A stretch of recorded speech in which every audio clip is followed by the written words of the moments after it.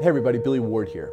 Welcome to Shift, an online educational program designed and created to help serve you live more abundantly. During this tier of Shift, I've cultivated 7 interviews with master teachers. And today, for today's episode, all you have is me. And I'm going to run myself through the interview that I did with those other teachers. So if I could just start off with describing to you a little bit about what this moment in time has been like for me. I remember back in January when the pandemic hit and we were all called to isolate. And I happened to be down at the beach with my boys. And in some way, shape, or form, we were in a little bit of a bubble being down there. And I had given myself mentally like 2 weeks before I was going to begin to emotionally respond to this, thinking that I had given myself enough time that it would probably be over by then.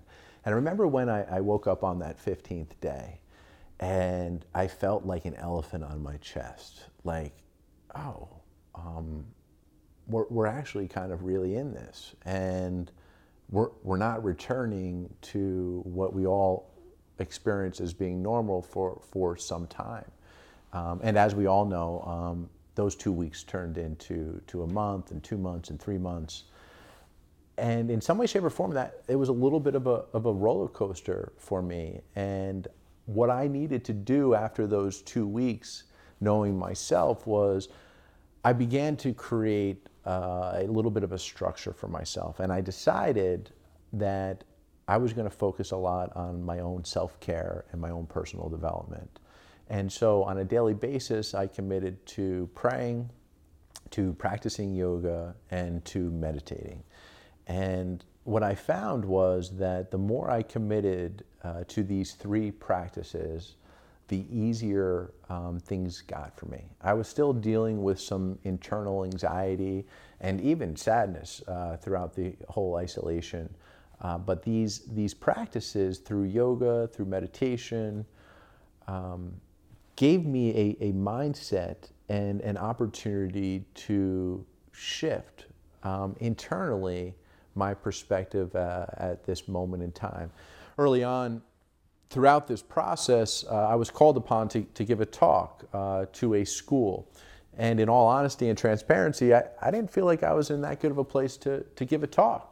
And I had explained that to the people that were trying to hire me, and they said, we'd like to have you anyway, and for that reason. And so I went into it really vulnerably. And what I found was, as I prayed on the talk and I thought about what I wanted to convey, ideas started to kind of move through me spiritually. And I came to the hero's journey. And the hero's journey is really present in all of our lives. In every good movie we watch, every good book, a lot of different songs have the hero's journey in it. And ultimately, we all are on a hero's journey. And so I began to look at this moment in time through the lens of a hero's journey. And I'd like to kind of take you through that.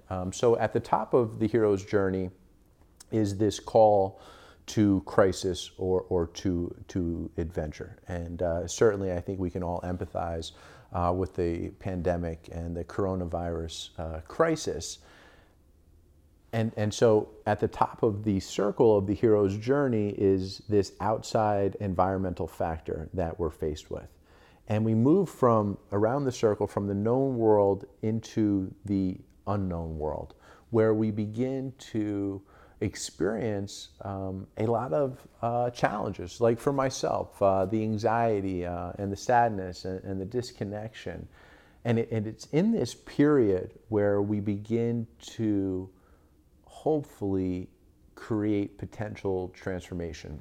And what I mean here is in this period of this unknown space where a lot of us find ourselves during this pandemic, we have the opportunity to really take an honest look at where we are, at what we are, and really begin to, in some way, shape, or form, face ourselves and consider the lives we're living. And for me, there's a lot going on in that bottom half of that circle in terms of the challenges and the trials and the tribulations and the deaths and the rebirths. And I think I would like to share with you what's really at the core of my potential shift, because I think, considering the human experience, I think it's a common universal theme.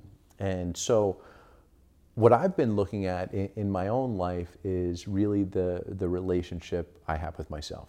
And the more I look at my own relationship with myself and how I've historically have been and related to myself, I can tell you right off the bat that I'm pretty hard on myself. I beat myself up a lot, and as a result, I struggle with self-esteem issues. And that might come off as being, I don't know, I've shared that with a few friends and they're like, really? And now I don't mean that I'm in the corner like sucking my thumb and crying and feeling sorry for myself. What I mean that is I think we all have two frames of thought. You know, thoughts that come from love and thought that comes from fear, and thoughts that are healthy thoughts and thoughts that are neurotic thoughts. When I'm thinking on a healthy mindset, certainly I feel good enough and feel worthy of love and belonging. But on that neurotic path is this idea that I'm not good enough, and that's at its core. And I think about that idea, and I wouldn't want anyone, even my worst enemy, to have to kind of walk around with that idea at the core. And I think about my role as a parent with my sons, and I think about what I want to plant within them, those seeds that I would hopefully love to see come to fruition. And the first and foremost idea is this premise that you are loved. And really, I try to convey them that they are loved for no reason at all. They're just loved. And yet, for some reason, if I bring that idea back to me, I don't include myself in that. And that, for me, has been a really dramatic shift in my own perspective and awareness in terms of the relationship that I have with myself. This idea that even when friends or colleagues are affirming or positive or building me up, I might take a compliment and I hear it, or an affirmation and I feel it, but then I kind of let it pass right on by through me, and then I forget about it. And I think in my own path, and in the path of my sons, I want to hold on to those experiences a little bit more. I want to be more receptive to the love coming my way. And I want to, in some way, shape, or form, hold on to it as almost like a receptacle of love. I was reading a quote this morning. I believe the woman's name is Doyle. And she said, you know, we all have a cup. And, you know, that cup is going to inevitably be bumped. And if you bump a cup of coffee, what spills out? Coffee. If you bump a cup of tea, what spills out? Tea. And if you bump ultimately a cup of love, what spills out? Love. And I think for me in this second half of life journey, that's ultimately my personal challenge, is really coming from a place of love, but a real genuine place that says, you know what, I am worthy of love and belonging. I am worthy, and so are you, in the same sentence. And so during this period of time, as I've explored this unknown world and gone through these trials and tribulations, my hope for me is that when I re-enter this normal world, or whatever it is we're walking back into, that I'm able to take this experience and I'm able to take this moment in time and said, you know what, this space really allowed me the opportunity to take a real honest look at myself and the relationship I have with myself, but to go deep enough to the core that I'm at the base of really my own neuroses, which is this idea that I'm just flat out not good enough. And that simply isn't true. It's not true for me, and it's certainly not true for any of you. We are all worthy of love and belonging just as we are, right? Imperfectly perfect. And yet it's been a lot easier for me to share that with all of you, even as a teacher in my school. And then when it kind of comes to myself, it's like, yeah. But this moment in time has really forced me to look at that. And I certainly never wanted to, my interest in being a teacher really comes from being a student. And so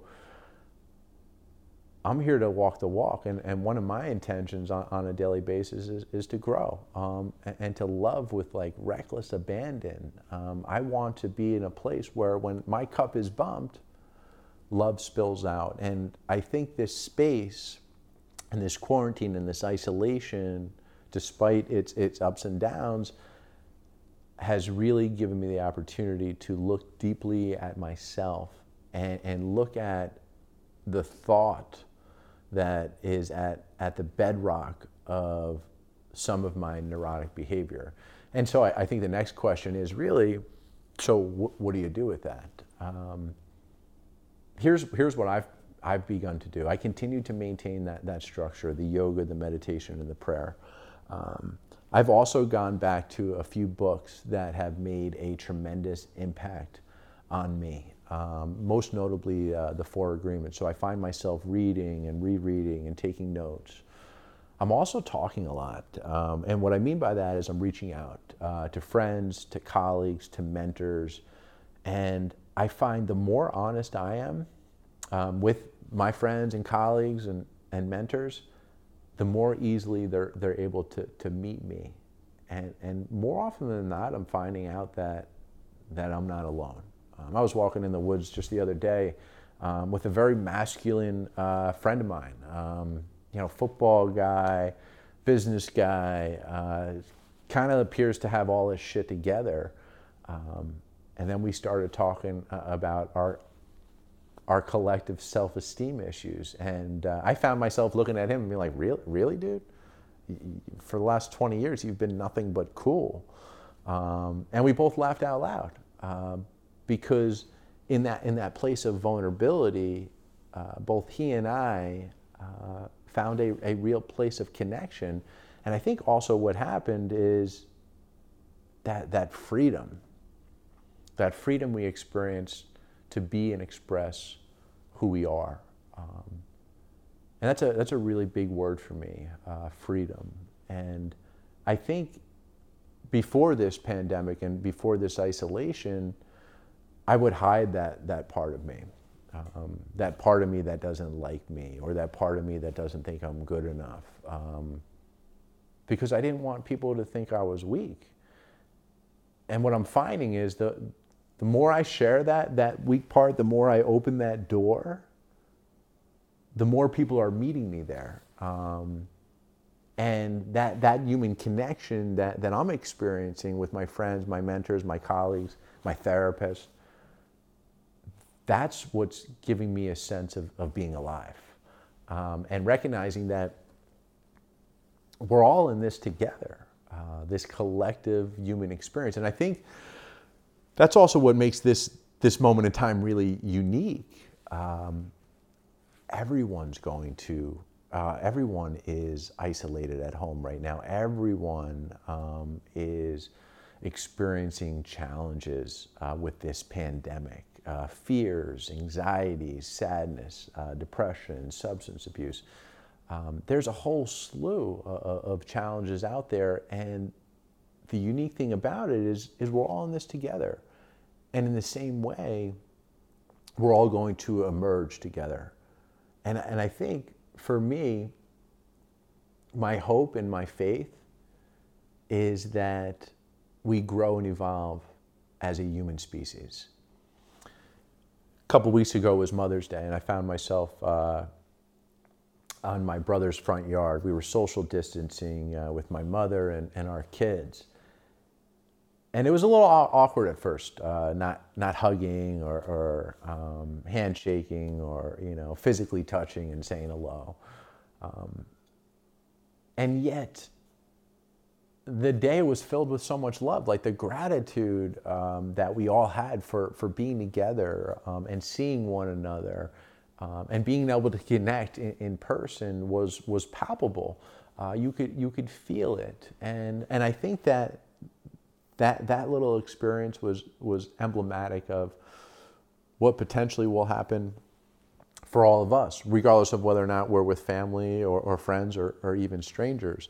And I've seen a little bit of that as we get a little bit out there in these chance occurrences where I bump into friends and we stop and we pause and we talk and we connect. And I think also my hope is that this pause, that this collective pause in time, I think it's something that the world needed.